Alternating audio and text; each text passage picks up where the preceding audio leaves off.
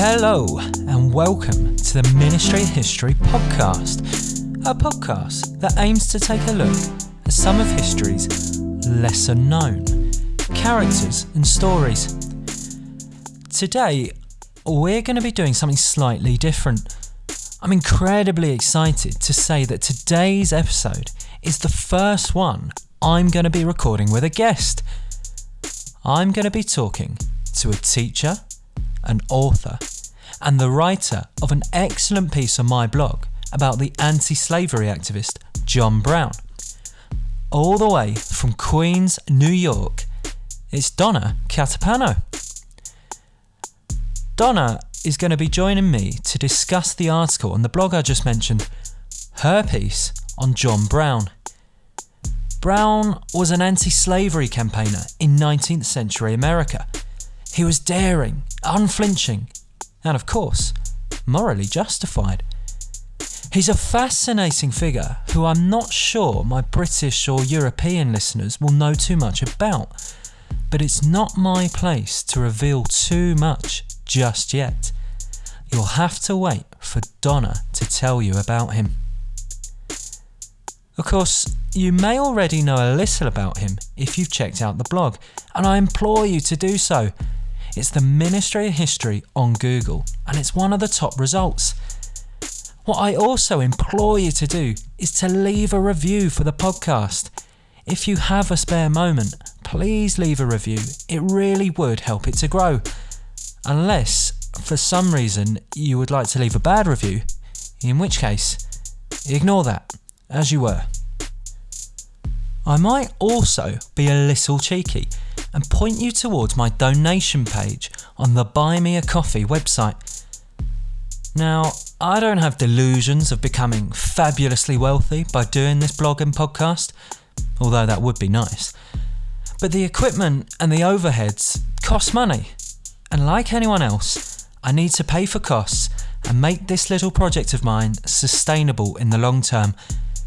Follow the Buy Me a Coffee link in the description of this podcast and donate whatever you feel like. It can be as big or as small of an amount as you like.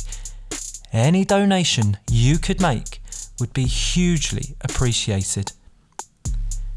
Finally, don't forget to follow me on Twitter. It's at Ministry History, all one word, with no "of" in the middle. You'll be the first to know about new blogs, new podcasts, and all the rest of it.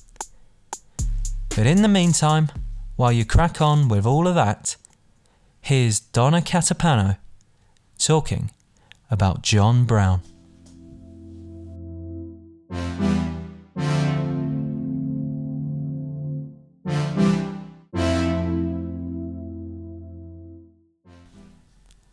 Okay, we're now live. So, we're here talking with Donna Catapano. She's joining us all the way from Queens, New York. For those of you listening, I guess you can guess that we've had a bit of trouble with time differences and all that, trying to set up this meeting. So if you're listening to this, just know that a lot of effort's gone into setting this meeting up. But anyway, for now, Donna, welcome. How are you? Thank you, Tom. I'm doing pretty well. I'm just so happy to be on with you, and I'm honored to be your first official guest of your podcast. So It's an honor to be here. Well, you'll have a special place in Ministry of History, as it were. Yeah, you are in the Hall of Fame straight away. So, Donna, you're going to be talking about John Brown, which is the subject of the article you wrote for the blog recently. Incidentally, bit of a shameless self-plug. If you haven't checked that out, then go to the blog straight away and read up. But for now, I guess we'll get straight to it. So, John Brown, for those of you who don't know the broad strokes, he's an anti-slavery campaigner. He comes to prominence in the middle of the 19th century. But we'll start from his start. So, where is John Brown born and when? And I guess more importantly, what kind of family is John Brown born into? So, that's a great question. It's important to know where he came from, what kind of people he was surrounded by before he became such the anti-slaver that he was. So he was actually born in Connecticut in 1800, and the family that he was born into was actually really anti-slavery. So he was brought up completely surrounded by rhetoric that is going to be totally against slavery. And not only I feel like the Browns were very interesting because not only were they very outspoken with it, but I believe they were the type of family to also be very active. And I think a lot of what Brown did as an older man and as he got older had to do with his upbringing.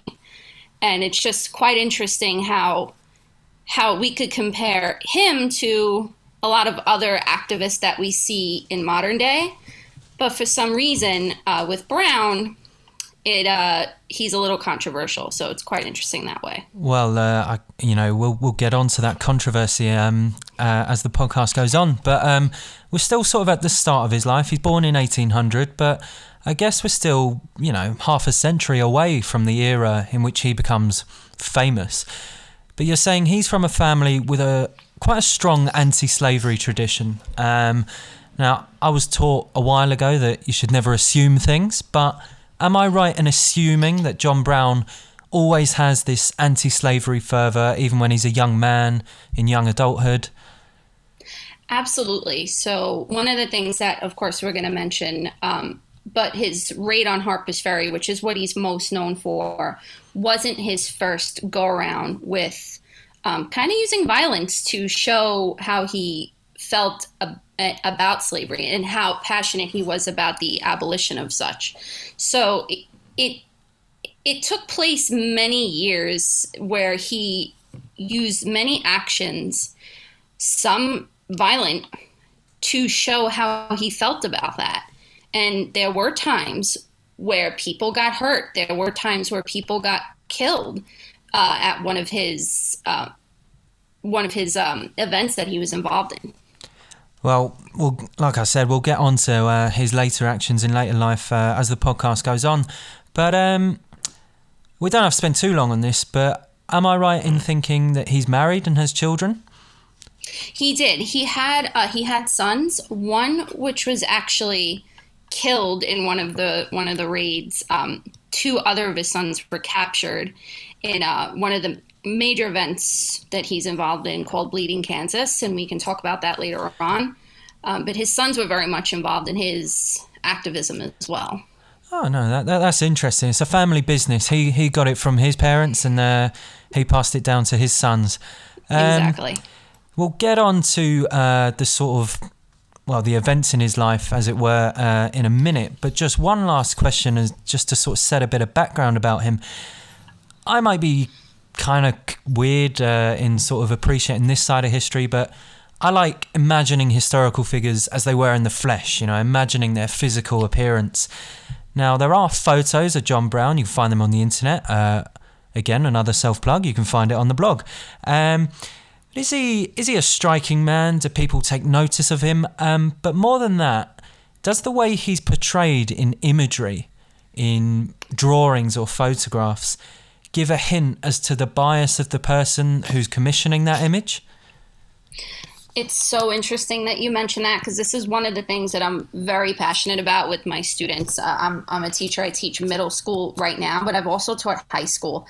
And one of the things that I always mention with them, with John Brown, is showing them how he is portrayed in images, and more so who the artist of that image or painting is, and how that artist might be biased against or biased towards John Brown. Now, the man himself, if you look up a picture of him, he is a very striking figure, I believe. He has a very refined jawline. He always has this look of intent on his face almost. But the way he's portrayed in paintings really matters on who is drawing it and who you ask. And it's just incredible, because in some paintings he is shown to be this madman, this fanatic, this just person of insanity. And then in other images, he is portrayed to be this this martyr, this very caring man, this very compassionate man. Again, it really just depends on the context that you're looking at it in. Yeah, and I guess as students of history, we know that the truth is always it's never black and white. It's somewhere in between. John Brown is neither a saintly figure, nor is he a maniac or a monster. He's, somewhere in between. The other thing I find interesting about his physical appearance is, I wonder if you agree. Do you think he looks slightly like Abraham Lincoln? Is there a little similarity there? It's quite interesting you mentioned that, because definitely, like I mentioned before with the jawline, he has like a very similar shaped face. So it's very interesting, especially the cause that he was fighting for. It's a little eerie in that way. Yeah, you can almost see if John Brown had that little beard, maybe he would have looked like Abraham Lincoln. And right. Incidentally, we're going to talk a little about Abraham Lincoln towards the end of this podcast. But anyway, so we've gone through John Brown's background. Now, I wonder if you could set the scene for me in the 1850s, because, my understanding is that there is debate about whether slavery should be abolished altogether. But really, some of the fiercest debate at this time in America isn't so much about that, but it's more about whether slavery will be permitted in the new states as the United States expands westward. So I guess my question is, firstly, am I right in sort of thinking that? And secondly, where are the proper flashpoints on these issues? Where is it really heating up? I would say it is definitely heating up, like you said, in the new territories. And when those states are going to be admitted into the Union, are they going to be admitted as a free state or a slave state? That's not to take away from the tension that has been between the already existing states in the Union in the North and the South, because it is at this point almost completely separated. Granted, the first state to secede didn't formally secede until Abraham Lincoln was elected, which would be a few years later. But that's not to say that sectionalism wasn't very much thriving at this point. The North was very much doing its own thing. The South was very much doing its own thing as well, just because of so many different lifestyles, yes, slavery being the main one, and whether or not it should be in existence. But where it hurt further were those territories in the West. Those territories, as we kept expanding westward, what would they be admitted as? Now, one of the things that Mr. Brown got himself caught in was a territory in Kansas. Kansas was a territory, not a state at this point. And there was a lot of heat on whether or not Kansas should be admitted as a free or slave state. And that's where Bleeding Kansas took place, where Brown and his sons pretty much led attacks on pro-slavers in the Kansas territory. So yes, I believe that's correct. The heat is definitely expanding west because the anti-slavers, the abolitionists are trying to at least contain it. They're not happy that it exists where it does, but they're trying to at least contain it. And now that it's spilling out into new areas as well, really just adds to the brink of civil war for the country. Yeah, it's interesting you mention Kansas, because I remember doing a piece on Wild Bill Hickok, who's, for those of you who don't know, he's a Wild West hero. He was also up to some sort of tricks in Kansas around this time, before he went off to Colorado or wherever it was he ended up.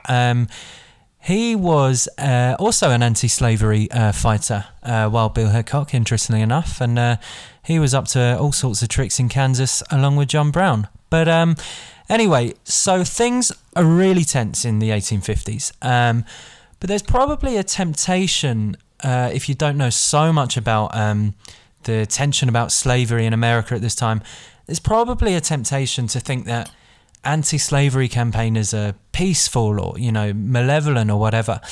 I guess there is a degree of that, but John Brown, he's not particularly peaceful, is he? We'll get on to his most famous act in a minute, but just give me an idea. What is John Brown up to throughout most of the 1850s?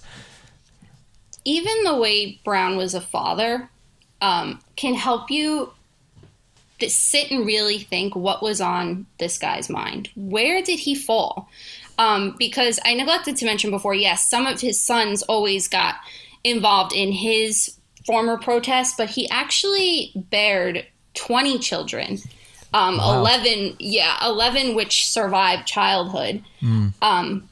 And the way I did some research and the way he even was a father, I read a quote that he fathered with a rod in one hand and a Bible in the other, pretty much saying like he wanted his children to be very religious. He didn't allow them to see anybody on the Sabbath day. He was very strict.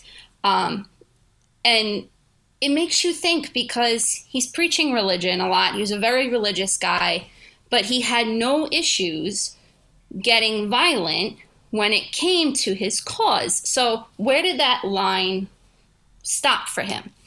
I want to know, and I think of this as a historian, as a teacher, how did he justify that in his head? How did he say, okay, this is not okay, but this is? So it just makes me think. So that is what he is up to in the 1850s. Again, like I mentioned before, those little raids that he had been involved in, he was always getting involved. He always saw that abolition should be taken in a more aggressive stance rather than passive-aggressive, like his counterparts, like the authors and the writers that had taken place at that time. But he was very much involved. And I just would love to know what went on mentally for him. I mean, it's so interesting you said that, because I had no idea he was father to that many children. So clearly he was up to a lot of things throughout his life. I mean, yeah, I guess your point about he thinks his cause is so justified, and obviously, from our perspective, it totally is justified. But it just goes to show it doesn't have to be anti-slavery cause. People can use any cause to justify some pretty violent actions. But, very true. Anyway, so John Brown, he's a violent man, frankly. But is he well known in America at this time? And if he is well known, what do people think of him? Is he popular, or is he feared, or what? There had been headlines about this man for years leading up to the raid on Harper's Ferry, and a lot of opinions. And again, like I said before, it depends on who you asked. Now, in the South, he was definitely a manic, crazy, out of control man, because you have to think of the demographic in the South at this point and the lifestyle of people in the South, which is where a majority of slavery took place. And in the North, for a lot of the time, he was seen as this great guy, this brave guy who, like you said, was justified in doing everything he was doing, that he wanted these pro-slavers to be brought to justice in one way or another. And he had this any means necessary idea, kind of like Malcolm X in the 1960s, only this was taking place in the 1800s. But he also had that same idea of, we need to get this done by any means necessary because it's wrong. And it's interesting in that way how it was so frowned upon then, and we barely hear about him now. But for other people, for other activists, sometimes it is accepted. Well, there's that phrase. I mean, one person's terrorist is another person's freedom fighter. So absolutely, I guess it depends on what side you stood, like you said. But just another question I've just sort of thought of. Does John Brown, is he aware that he's sort of known throughout the country? And does he exploit, you're talking about newspaper headlines and things like that, does he exploit this, relatively new medium? Or is he just sort of, the headlines will write themselves, I'm just going to crack on with my activities? I don't think he was, this is an opinion, I don't think he was any concerned with what the headlines were saying. I think he was going to do what he wanted to do. He wanted to get people on his cause. He wanted to get slaves on his cause.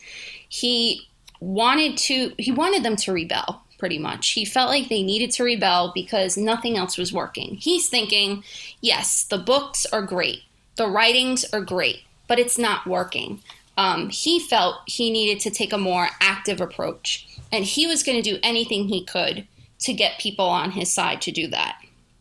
So as far as the newspaper headlines, I don't know if he paid any mind to them.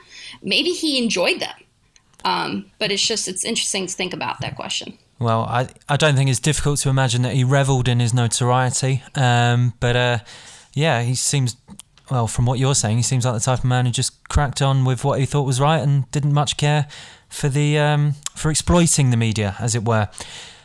But now we're going to get to the climax, as it were, of John Brown's life.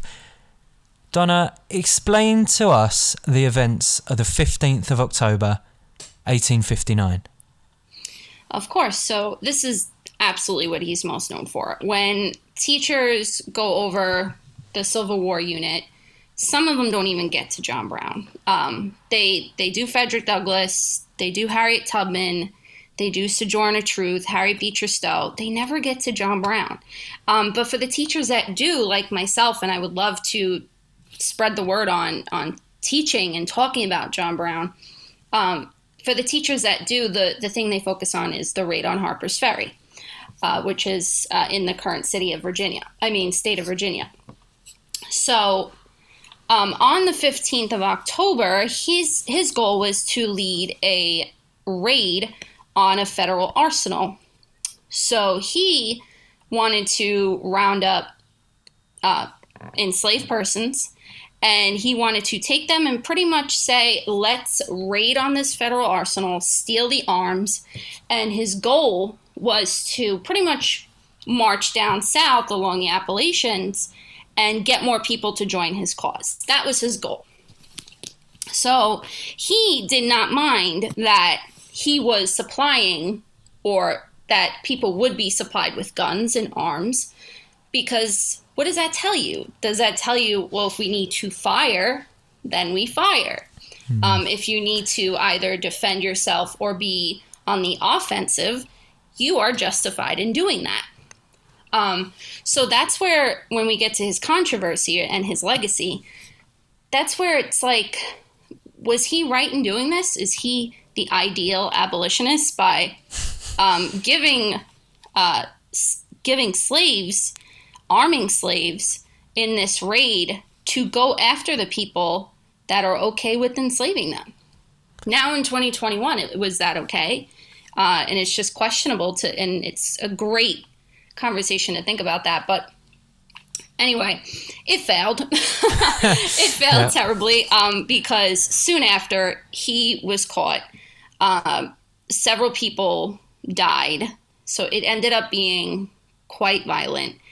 And then future General of the Confederacy, Robert E. Lee, and his guys marched from Washington, D.C., marched south to pretty much be able to arrest Brown.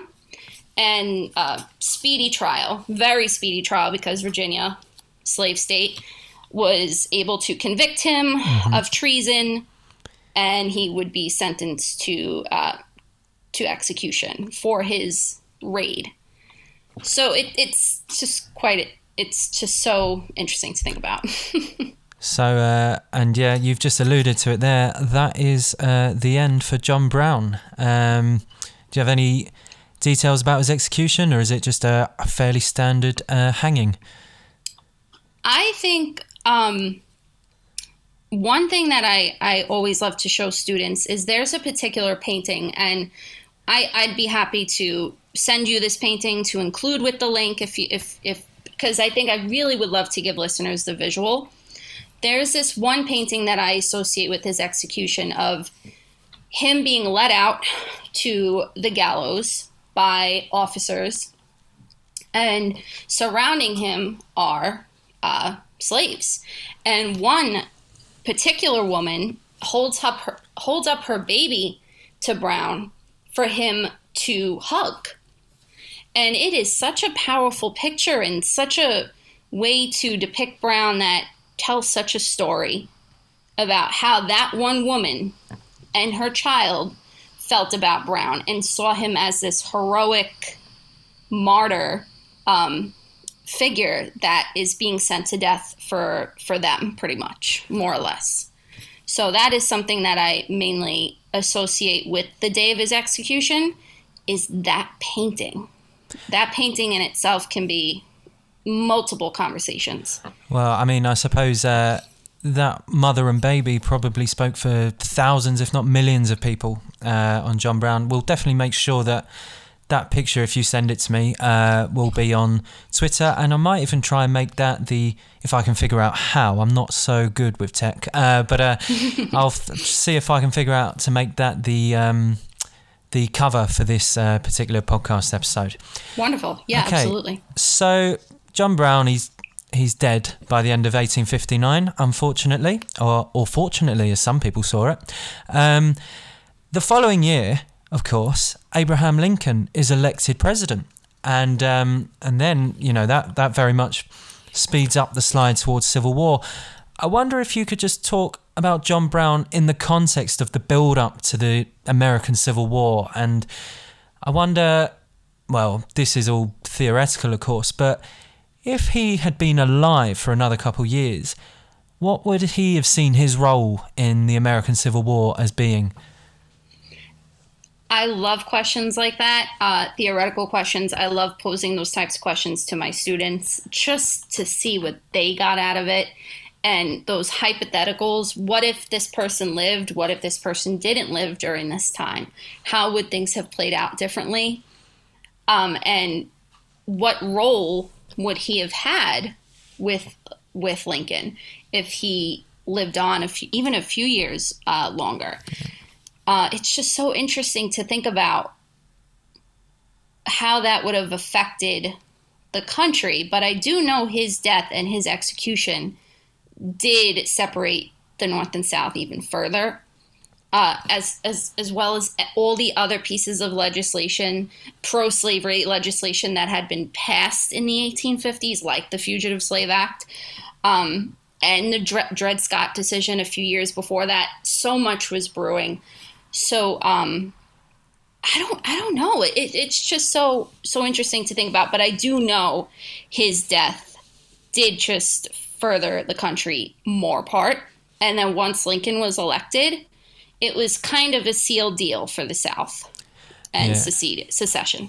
Yeah, there's a brilliant phrase that I really like about the American Civil War. It's that people who don't know so much about it think it's about slavery. People who think they know a lot about it think it's about something else. Mm-hmm. And people who do know a lot about it know it's about slavery. So yes.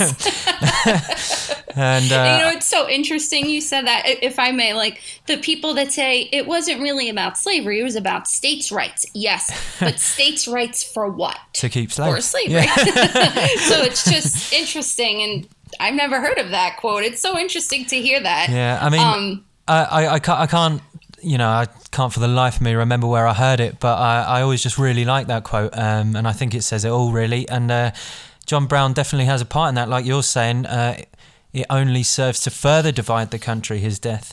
Now, sort of related to that, the final question for you about John Brown is, what is his legacy? And I suppose further than that, the theme of the piece you wrote for the blog was asking whether he was a martyr or a terrorist. So I put it to you, Donna. What do you think? Is he martyr or terrorist?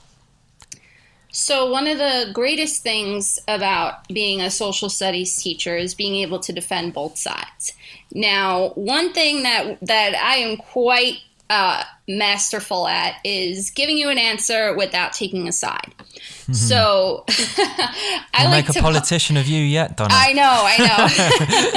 I like to pose the questions and give the facts, but I try not to give my wholehearted, definitive, like you said before, black and white opinion, because it is very gray. And I find those controversial topics make the best lesson plans. I feel like they make the best conversations, the best articles. So I can argue here for days why John Brown was a martyr and how his death, yes, did unfortunately lead the country to civil war, but all in all, also led to the abolition of slavery several years later. I could also sit here for days and argue the complete opposite on how his intentions were all well and good, but the means by which he did it were very violent and resulted in deaths of many innocent people. So was he a militant abolitionist? Yes, he was. But was it okay to be a militant abolitionist because he fought for the end of slavery? Maybe. So it's just very gray. And again, it can be argued for both sides. Well, I mean, I guess the audience can make their own minds up. Exactly. Like you say, it could be a grey area. But what's not a grey area is that the phrase, the ends justify the means, is definitely something that John Brown lived by. Okay, well, that was brilliant. I'm sure the audience are thrilled to have learned some more about John Brown. Just before you go, though, Donna, could you tell us how people can reach you, how they can find you on Twitter, and any work you've produced? Sure. I could be found on Twitter at Miss Catapano. It's Miss MS_Catapano. CATAPANO. I'm on Twitter quite often. I post a lot of my work, some things for the teacher, your listeners that are teachers. I post a lot that I'm doing with my students. This has been great because I have produced other works, other articles, and it was just nice to talk about the history itself and have teachers and listeners make, like you said, make their own decisions about Brown and decisions about Bick that is not black and white in any way. And my message, I think, in talking about this is to always look at the source.